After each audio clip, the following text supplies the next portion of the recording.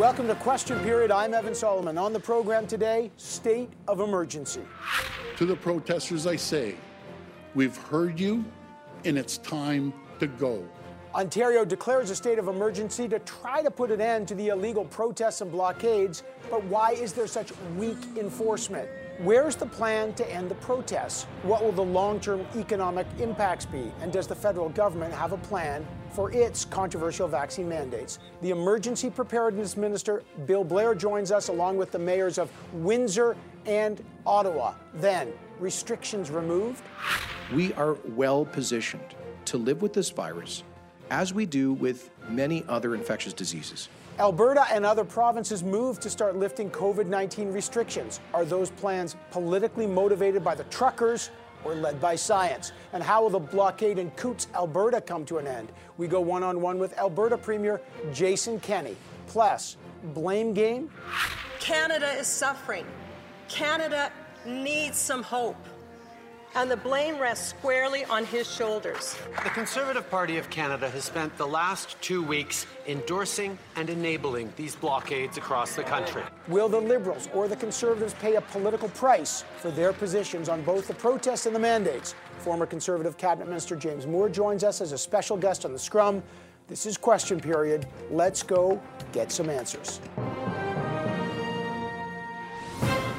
This morning, even after a state of emergency by the province of Ontario was declared, the most important economic artery in Canada, the Ambassador Bridge that goes between Windsor, Ontario and Detroit, Michigan, and the most important symbol of Canada's democracy, Parliament Hill, both remain under what the Premier of Ontario calls a siege. This is a pivotal moment for our nation.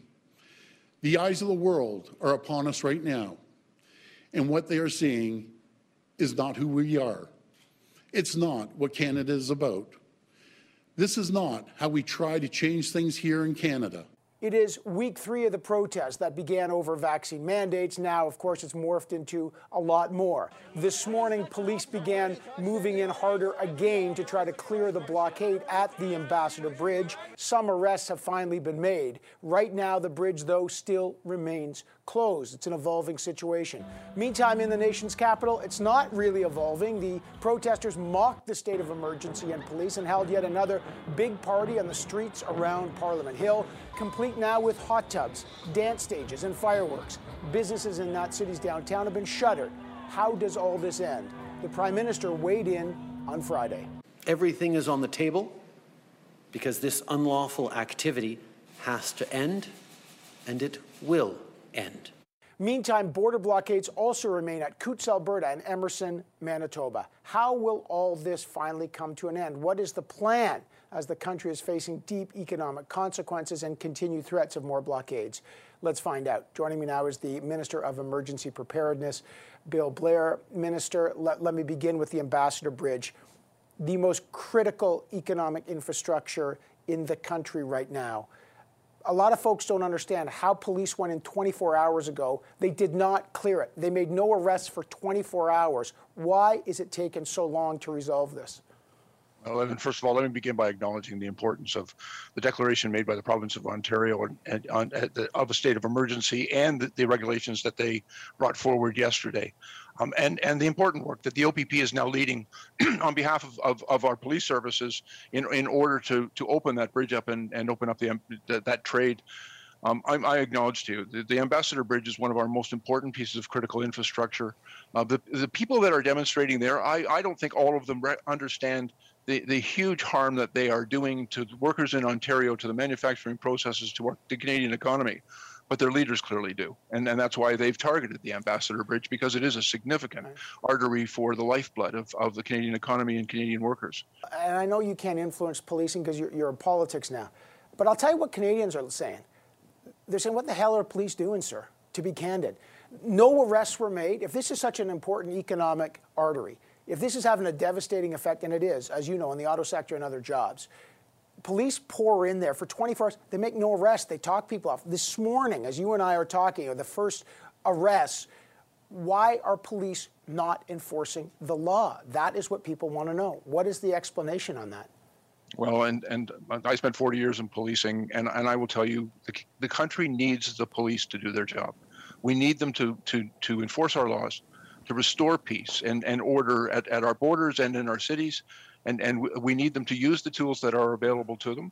And frankly, I don't want to have any arguments over jurisdiction. I think very clearly, and I'm in agreement with all Canadians, we all need the police to do their job, and we're listening very carefully to the police on what they need to do their job. And that's why important discussions going on in bringing forward regulations that the police need to be effective, and also ensuring that they have the people, the resources, and the tools they need to do the job. But ultimately, it comes down to we need the police to restore order, to uphold the law. So as the Prime Minister said on Friday, everything's on the table. What does he mean exactly? Does that mean emergency powers are on the table for the federal government? Yeah, I will tell you as well, we've been in constant contact with the province of Ontario. The Premier and the Prime Minister have talked a number of times about what needs to be done. The Premier took, I think, very strong and important action yesterday in not only the declaration of emergency, but moving quickly to bring forward the new regulations that are authorized under those emergency powers. But what else is on the table? Like, what does everything on the table mean? What is everything?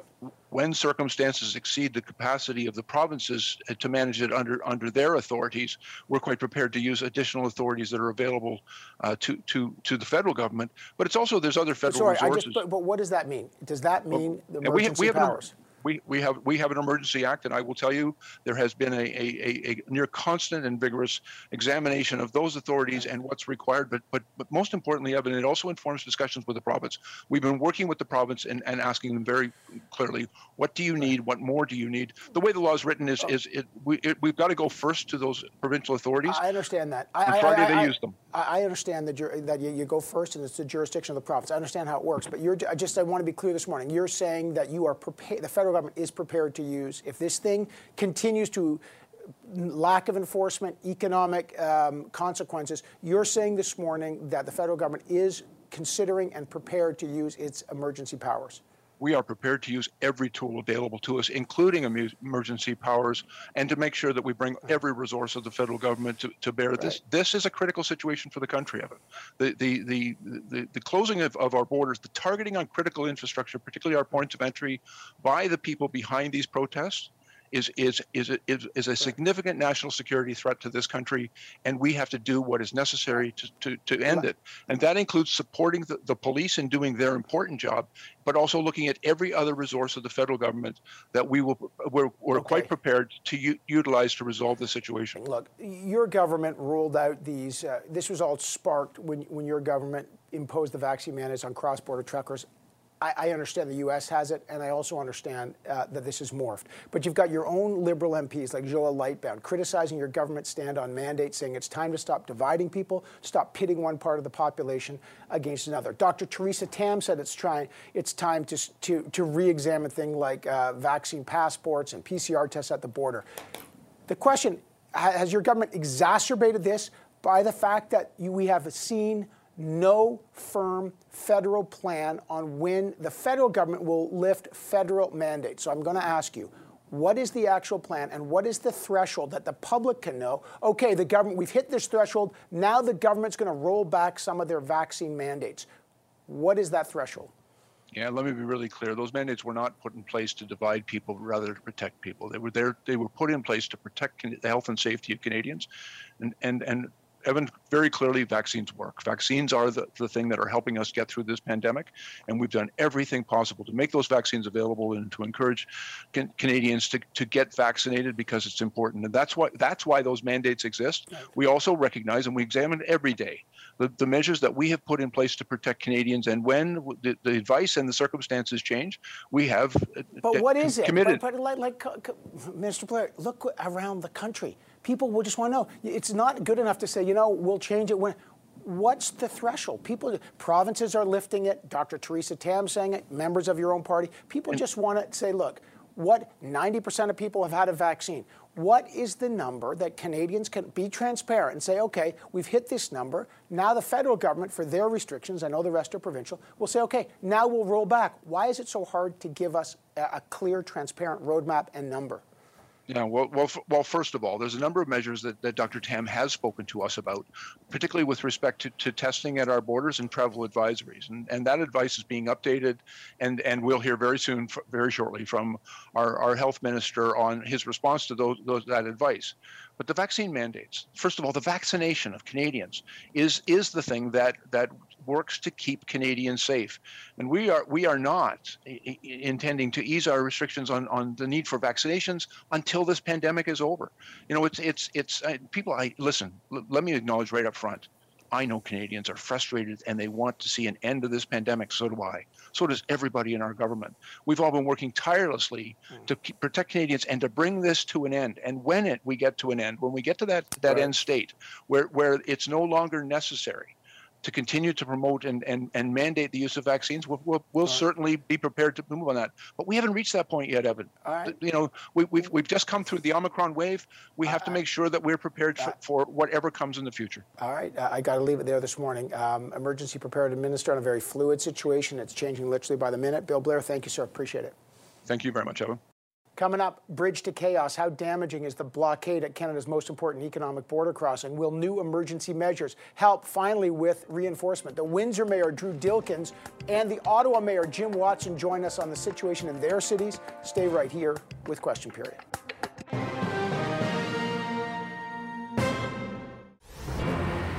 So, will Ontario's declaration of a state of emergency finally put an end to the ongoing protests and blockades throughout that province?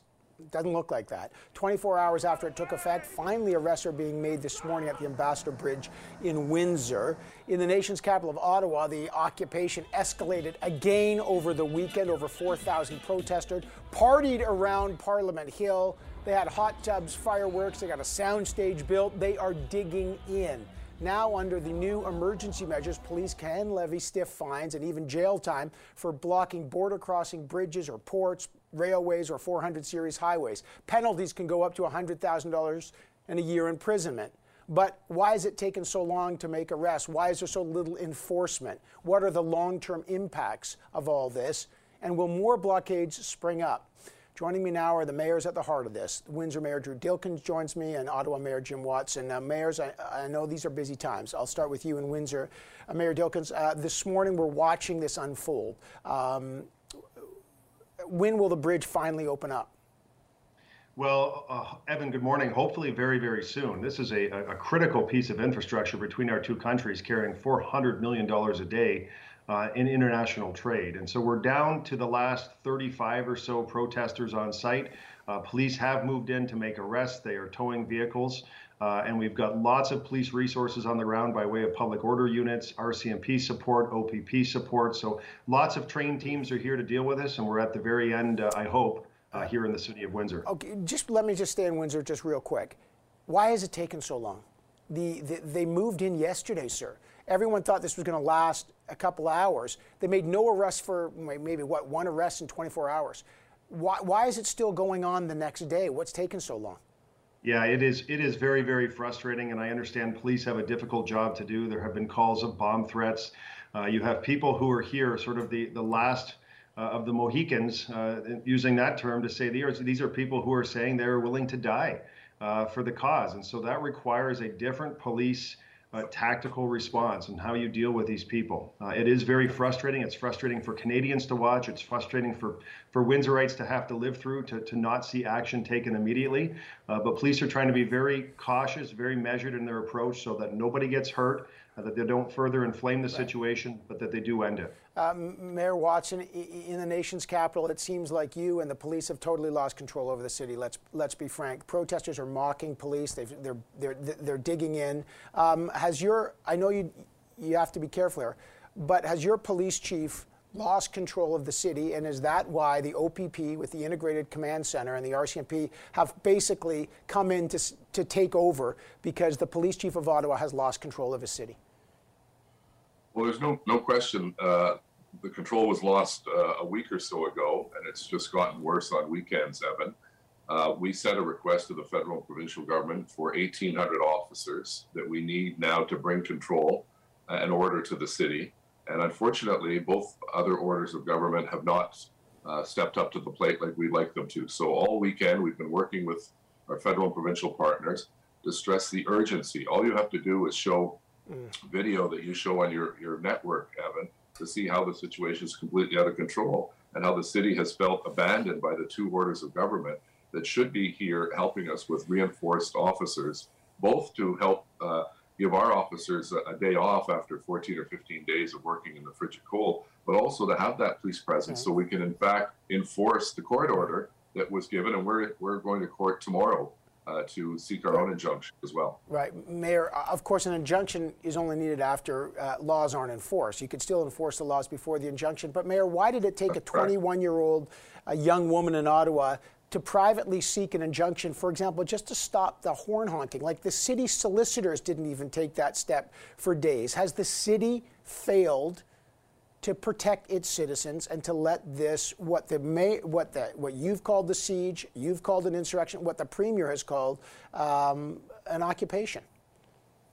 Well, it is an occupation. I agree with that. And there are lots of people to point blame at. My objective over the course of the next 24, 48 hours is to get the officers and get them in to enforce the law. And you're quite right. We didn't need a court injunction. It gives us more heft and it allows us to come down heavier on these people who are breaking the law, $100,000 fine, 1 year in jail term. But as you know, and I think Drew pointed to this, there's some diehards in there that couldn't, give a hoot about going and spending a year in jail. They seem to think of it as a badge of honor. And the disgraceful performance by the protesters to tear down the fencing around the cenotaph, that was put to respect the Tomb of the Unknown Soldier and to stop people from the convoy of urinating on public property.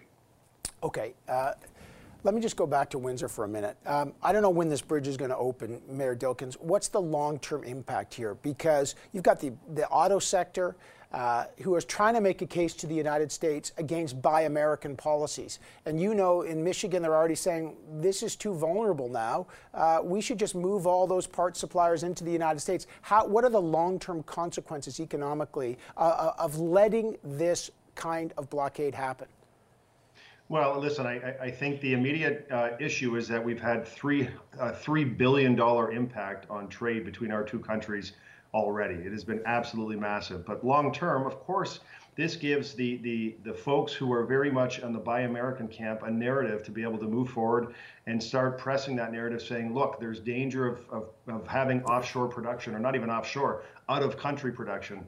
And it gives them a chance to build that narrative. I really don't think at the end of the day, if things end today and the bridge can open tomorrow, that a 7 or 8 day issue is going to destroy a 200-year relationship and all of the supply chains that are built up. But it does politically give a chance for folks to have that narrative, and it's not healthy at this particular time. Okay, so there's movement in Windsor. Mayor Watson, look, people are in Ottawa are wondering, there's been a failure of policing, failure on the municipal, provincial, and federal level. There's a lot of blame game going on. Give us the plan here, sir. When will police actually begin enforcing the law? When will you get the resources and people will actually see this protest disperse and businesses in Ottawa get back to some kind of normality? Well, my hope is that we'll be able to reach some agreement today to ensure that the police services that we've asked for over 5 days now start arriving. No more sort of thoughts and prayers with the people of Ottawa. We need actual action from the province, from the federal government. We do not have the resources to bring order to this situation, and that's why we reached out to those other orders of government for the very fact that they have the resources, both financial and personnel, to come in here, make arrests, bring a semblance of order to the residents. Particularly, my number one priority is to bring some peace to the people who live in the residential communities. They're the ones that are the hardest hit, along with the small business community. We need to get the trucks out of those residential communities because they're spewing diesel. They're still at times honking their horns, not as much, but they're harassing people on the street. It's completely unacceptable behavior in the civil society, and the police need to act. Mayor Dilkens, Mayor Watson, very difficult situation in both your cities. I appreciate you joining us. Thanks so much. Thanks, Evan. All right, when we come back, lifting restrictions as more provinces move to lift restrictions. Is it a response to the ongoing protests against vaccine mandates or a response to the science and what will it take to resolve the ongoing border blockade in Coutts, Alberta. Alberta Premier Jason Kenney joins us next. Stay right here with Question Period.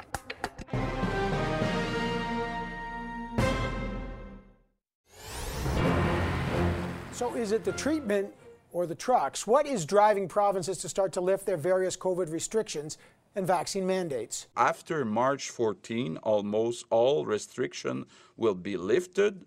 We're taking a calculated risk to learn to live with the virus. I think it's incumbent on all of us as governments to put the public health orders in when they're necessary, and those aren't easy decisions, but we're also incumbent to remove them when they have run their course. On Friday, Canada's Chief Health Officer, Dr. Theresa Tam, said the peak of Omicron is now past and restrictions will be easing because of the high vaccination rates. But the truckers at the barricades allege it's all because of their pressure. The fact is, even before those trucker protests and the border blockades in places like Coutts, Alberta, the provinces were already saying they are going to lift restrictions. But are plans now being accelerated due to the pressure? Well, Alberta is one key test case. Vaccine passports are no longer needed there. Students will not be required to wear masks in schools starting tomorrow. And nearly all public health measures will be lifted March 1st if the situation in hospitals improves. Are plans to lift public health restrictions politically motivated? And what can be done to end the blockade at Coutts, Alberta? Let's find out. Joining me now is Alberta Premier Jason Kenney. Premier, your province, Ontario, everyone's dealing with blockade, so I want to start with there. The one at Coutts at the border, almost 2 weeks. Will you follow the lead of Ontario Premier Doug Ford, who called a state of emergency, and use more force to increase penalties and maybe enforcement? Well, we already had stronger laws than Ontario. Last year, we passed the Defense of Critical Infrastructure Act that gives the police enormous powers and very stiff fines and penalties, including the power of imprisonment. We have made it clear to the RCMP, who is our provincial police service, that they can and should use all of these powers. And in terms of the Emergency Act, we have considered it, but we don't see how that would add any significant additional powers to our situation here. The Critical Infrastructure Defense Act, which you passed in May of 2020, I understand that, but according to that legislation, each day a site is blocked or damaged is a new offense, penalties up to $10,000 a day for the first offense, $25,000 for subsequent offenses, possible jail time of up to 6 months. I guess the question a lot of people are saying is, you got the law, what good is it if it's not enforced? Is it being enforced? Well, the first and only time it's been used since it was adopted 2 years ago was against somebody who was charged with incitement to block critical infrastructure at Coutts. We have reminded the RCMP and made it clear to the public that that law is there purpose-built for a situation like this. But Evan, you know full well that politicians cannot dictate enforcement tactics to the police, so we are doing everything we can to support them in terms of policy and resources, and we're clear about our expectation on enforcement. Right. They've got a very powerful law there, and but at the end of the day, they're dealing with a very fluid and difficult situation. I have to respect their tactical judgment on when, where, and how to enforce. You have voice support for truckers who are against the vaccine mandate in the past. Obviously, that was one of the triggers of this protest. Do you take any responsibility for giving credibility to the organizers who said, hey, this is great, we've got people like Premier Kenney, we can do this, and now you've been swallowed by the very beast you fed? No, come on, Evan, I think the shoe has to be on the other foot. The Prime Minister adopted a policy with the trucker vax mandate that has no compelling public health rationale. We have tens of millions of active Omicron infections across North America. The idea that a few thousand unvaccinated truckers, who might test negative, by the way, crossing the border in their cabs in isolation somehow constitute a public health menace is ridiculous. It's bad public health theater. He provoked this situation. He's added fuel to the fire by essentially calling all of the protesters Nazis. And I think this has been a failure of leadership on the part of Ottawa, to be honest with you. I make no apologies for stating our view, which I did before these protests began. Okay, let me just speak. I want to tone the rhetoric down. I don't think he called all the truckers Nazis. He pointed out there are hateful groups. He dismissed them as a fringe group. And he did say during the election, there's a fringe group of racists. I understand that. what he said. I want to talk about some of the elected officials, though, some of your former colleagues in the Conservative Party federally. Pierre Poilievre, who's running for the leadership, said he's, quote, proud of the truckers right now. Is that hurting the cause for premiers like you to try to get rid of blockades when senior Conservatives are supporting their cause? I don't think these folks care a whole lot about comments like that. All I can say is this. You cannot be selective in the application of the rule of law. If you believe that it's wrong for people to block a railway or a pipeline because of their environmental convictions, then it's equally wrong for people to block a highway or streets because of their views on public health policy. So the law has to be blind, and that is something that no legislator should question, which is the very principle of the rule of law. Alberta is beginning to lift restrictions, and there's always about timing. A lot of people say it's science. Some say you're caving in to the truckers. It's political expediency. Why did you decide to do the lift? Well, the initial things we've done is to lift measures on kids because after 2 years of their lives being disrupted by COVID and COVID restrictions, enough already. We just made a decision totally, regardless of what's happening with protests and noise, that let's put kids first. Secondly, the proof of vaccination program, so-called vaccine passports, no longer serve a defensible purpose. They were brought in partly to increase vaccination rates. We did that, but they've been frozen for nearly 2 months. And secondly, to reduce transmission amongst unvaccinated people at a time when they were more likely to be infected or transmit. That is no longer the case with the transmissibility of Omicron and the waning defense of vaccines against transmission. So we're following, look, you got to change your tactics as the disease changes, and keeping these measures in place to be bloody-minded in the face of protesters, I think, would be indefensible. Okay, but that's my question. What's the data here? Here's what you said on January 27th. Let me just play you a clip, Premier. Now is not the right time to be relaxing measures when the hospitals are under so much pressure. But I very much hope that we can move towards widespread relaxation of public health measures, including the proof of vaccination program, in the foreseeable future, once we start to see the pressure on hospitals trend down. Okay, you said that was based on hospitalization rates. Those numbers, sir, haven't changed much in the last 2 weeks. January 27th, 1,579 COVID patients in hospital. February 10th, 1,586 patients in hospital. I don't see the difference. So how can people see this other than political if the data is the exact same? Well, we're about 3 weeks past our Omicron peak here in Alberta.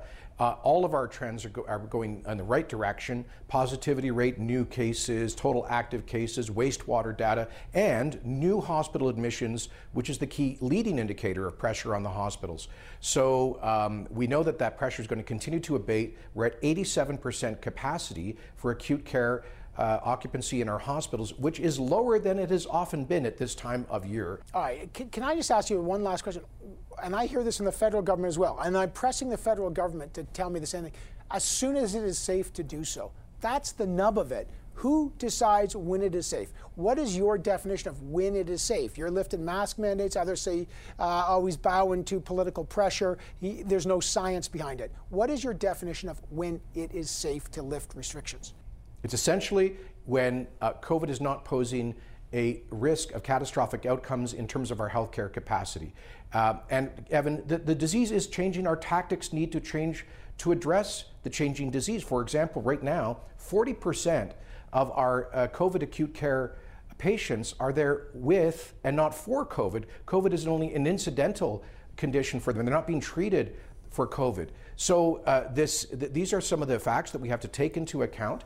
In two of the 3 years prior to COVID, we had more patients in hospital in January and February than we do today. We were able to cope with it then.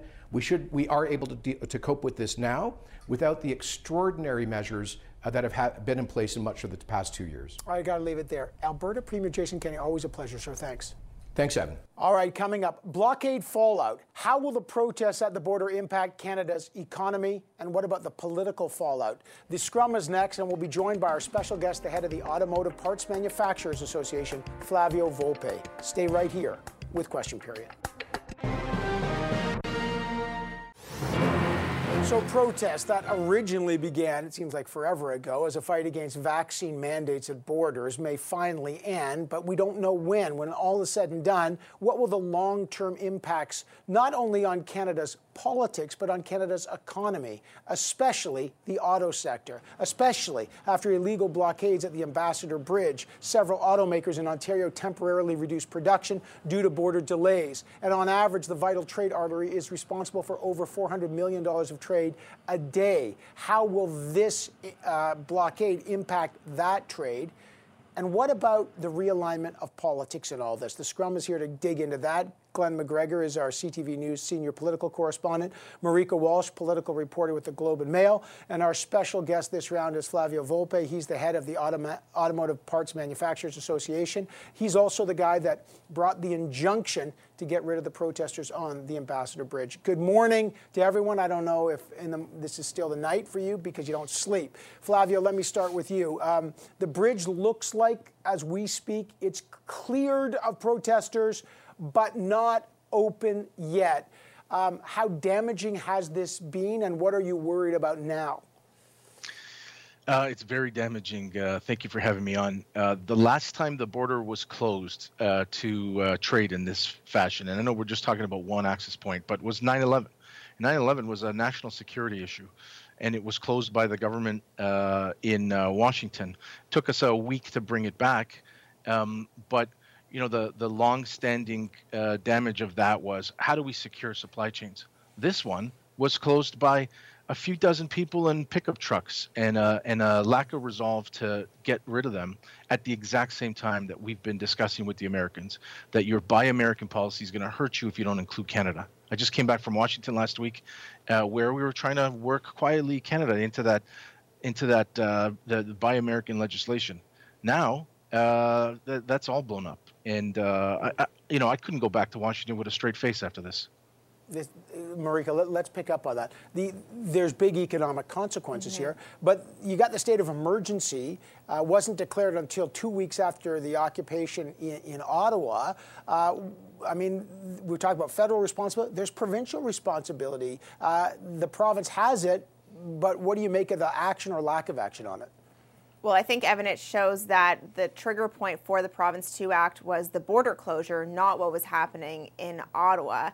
And so, there will be punishment and pain, I think, for the governments, both provincially and municipally, who both have elections this year to contend with, that Ottawa was ignored for so long, both, I think, by the province and in large part by the federal government as well. We've heard a lot of process, a lot of talking from the federal government. So far, not a lot of action. That continued on Saturday with the press release from the Prime Minister's office saying they were looking at further actions that were going to be immediately taken, except we don't know what those are, and they're still going to be talking about them on Sunday. Yeah, Glenn, pick up on that. Yeah, it looks like the border issue is going to be resolved at least temporarily from some of the scenes we were seeing this morning from Windsor, but it could happen again. Those people could come back, and it could be right back on Doug Ford's desk once more. But the thing that is puzzling, and picking up what Marika said about this, is the complete lack of action at the federal level. We have heard this eyewash about consulting with our partners. We get updates that the Prime Minister is meeting with his incident response group, and then nothing happens. The only federal response so far has been to provide a number of RCMP to be deployed in Ontario, but it's still far less than the city actually needs. And now we're at the point 3 weeks into the third week, third weekend we've just finished. The options are closing for the Prime Minister if he's going to solve this here. Yeah, you think of Justin Trudeau's dad was just watch me, and for many people right now, Justin Trudeau's just wait for me. We don't know what he's going to do. Let me go to Flavio Volpe on the economic cost. You talk about that. There's concern about economic cost, but you've also commented on the role of political leadership in this. Look, there's a lot of political leaders that have openly supported the trucker protest. Like, again, you're from a manufacturing. When you hear political leadership who say, I'm proud of the truckers, as Mr. Poilievre said, or from the Trudeau side, we'll see what we do. What's your response to the political leadership on this? So real people far away from Ottawa, and by the way, I spent a lot of my life in Ottawa, love Ottawa, but real people listen to words. And if there aren't any, they say, why is everybody silent? We're watching yahoos. take over the country, it seems, on television. And we're not seeing on the leadership side saying, here's where this thing is going to end. And on the other side, I mean, we got people like Pierre Poilievre, who said, I'm running to be prime minister. By the way, this is not the USA. You don't run to be prime minister. And then foment this kind of stuff that results in a lot of copycat action. People need to be held accountable for their words and what they're doing. How badly do you want that position? I think people should and will remember. Marika, what are you watching for now?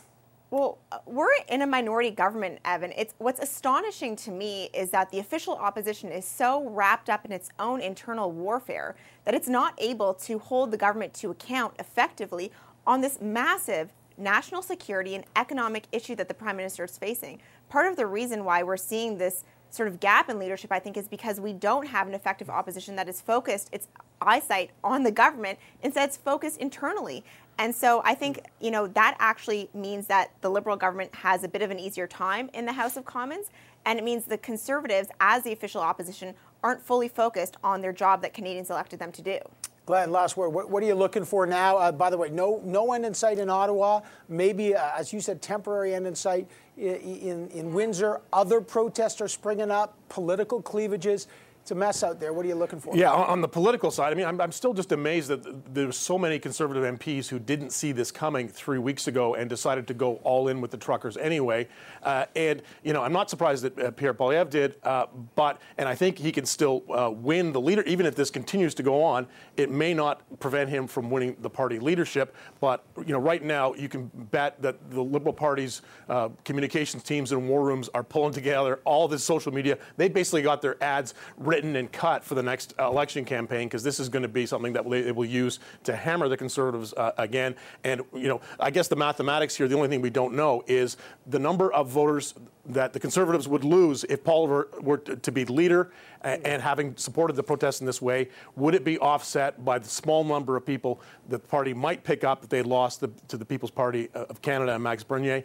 I don't think it would be. I think this is going to be really going to hobble the Conservative Party if they go with Poilievre into the next election campaign. At this moment, there are no winners politically in this situation, and it is changing by the second. Flavio Volpe, I really appreciate you joining us. Glenn McGregor, Marika Walsh, always a pleasure to see both of you. Keep up the great work. All right, still to come, the blame game. Are politicians fueling divisions over pandemic policies? Will the Conservatives or the Liberals pay a political price for their stance on the protests and on vaccine mandates? Former Conservative Cabinet Minister James Moore joins us next.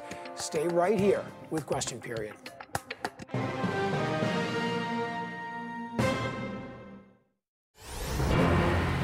So are there any political winners in the shambolic responses to the protests that have occupied both the most important symbol of democracy in the country, Parliament Hill, and the key economic choke points like the Ambassador Bridge and the crossing in Coutts, Alberta? The truck convoy protesters have driven deep political fault lines in both major parties. After being accused by the opposition of causing division by demonizing the unvaccinated, a key MP in Justin Trudeau's own party, Joël Lightbound, repeated all those claims, and he held a rare press conference to do so. Check this out. They're worried that measures which ought to be exceptional and limited in time are being normalized with no end in sight. On Friday, as the protests grew and Ontario declared a state of emergency, the Prime Minister finally acknowledged that, yes, there are growing pandemic frustrations with all Canadians, and he hinted that pandemic-related border measures might soon be changing. We've heard your frustration with COVID, with the measures that are there to keep people safe. We've heard you. It's time to go home now. Meantime, the Conservatives are driving both ways on the political highway. After spending weeks openly supporting the truckers and taking pictures with the protesters, interim Conservative leader Candice Bergen grinded the political gears in reverse and called for the protests to end. But not all Conservatives did the same. Pierre Poilievre, the leadership candidate, has continually supported the truckers. He said he's proud of them. Will Conservatives pay a political price for initially supporting the protests or not? Will the Liberals lose popularity for being too inflexible when it comes to COVID mandates by the federal government? Well, to detail all this, the scrum is here. Joyce Napier, CTV's Ottawa Bureau Chief, Tanya McCharles, parliamentary reporter with the Toronto Star, and our special guest, who is not in the occupied zone of Ottawa right now, is the former industry minister, James Moore. Good to have you all here. James Moore, let me just start with you. What are the dangers for the Conservatives and the Liberals posed by these entrenched protests and these crises? Well, I mean, the dynamic for the Conservatives is not nearly as dire as I think it is for the Liberals, because they are the government. And they are the government because they were just reelected 3 months ago, and they were reelected specifically on a platform that they were the best entrusted to deal with COVID. Now, as COVID is moving forward from Delta to Omicron to post-Omicron, it seems like the government's rhetoric is still stuck in wave 1, wave 2 of the COVID pandemic, and they haven't seemed to have adjusted at all. Add to that, you have these liberal backbenchers who are now adding weight to the credible argument that the Prime Minister has been using COVID-19 as a wedge tactic rather than a fundamental crisis and challenge for the country to manage its way through and to manage its way forward. So I think clearly the Prime Minister is the one who has the most at risk here. Todd, to just pick up, challenge to Justin Trudeau here, as you know, I know Ontario's got the state of emergency, but boy, the optics of this and the challenge of this are serious. Yeah, sure. The challenge is huge for the government. Just though quickly to go to James's point, the Conservatives have the obligation to be a government in waiting, and the last 2 weeks haven't shown that. But the Liberals' challenge politically is, as James says, to show that they're capable, competent managers still, and not just engaged in political warfare on this. I think what you saw is the Liberal government now finally seeing that it has to lay out some metrics for when it will start to lift measures, and the signal is very clear that in this coming week there's going to be a relaxation of border measures. Border measures have been at the heart of the convoy protest. As we know, it expanded, it morphed into something else. But I think now you're finally seeing what looks more like a coordinated response with the state of emergency in Ontario, the crackdown on protests, and now the border measures finally being lifted. Yeah, Joyce, so how do you see it for a government? And then we'll swing back to the opposition. Well, you know what? I think the reaction was just too slow. Did it take 15 days really to look at this and say, well, yeah, you know what? I woke up this morning and thought, a Friday morning, and oh, yes, this may be a state of emergency. I think there was a lot of political playing with this, and I think there's a price to pay for all parties. Probably, you know, Justin Trudeau at the beginning, look what he said about these protesters, basically calling them a bunch of knuckleheads. So he was stoking, and the Conservatives were, you know, exploiting. And, you know, calling it a freedom convoy, I would call it a freedom/anger. Because that anger is palpable, and if the governing Liberals haven't seen it, haven't felt it, it's incredible. James, the Conservatives are in a leadership race. Pierre Poilievre is the only one so far who's declared, but it's interesting to see that party now is calling for the end of the protest. That really happened after the Ambassador Bridge situation happened, and then the state of emergency in Ontario.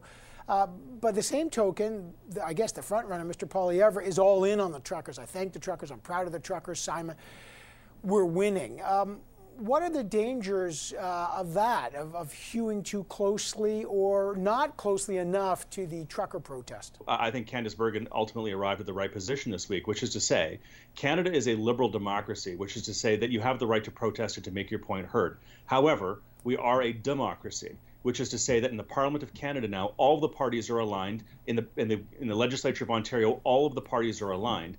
And in a democracy, the majority has rights. And the majority clearly in this country overwhelmingly do not believe that the occupation of Ottawa is justified and tolerable any longer. And they do not believe that we can have mob rule instead of the rule of law when it comes to our trading relationship with the United States. We cannot punch ourselves in the face and expect the country to be better off economically, socially, or politically by damaging ourselves with these kinds of actions. So I think they've arrived at the right position in Parliament. And in the longer term, Pierre Poilievre, I think, will certainly have some communications challenges, but I think he's also taking a lot of that energy that's out there and trying to, I think, turn it in a direction that is politically advantageous to him. But I also think taking that energy and trying to drive it into a political party and frankly maybe make some use of it in a positive way in terms of getting people back engaged in politics instead of engaged in protest. Can you wrangle that energy, Ton, to go for it? Well, that's key, isn't it? I was just going to pick up on that because I think the big question and challenge politically for all parties and for citizens of Canada too is this a moment? Is this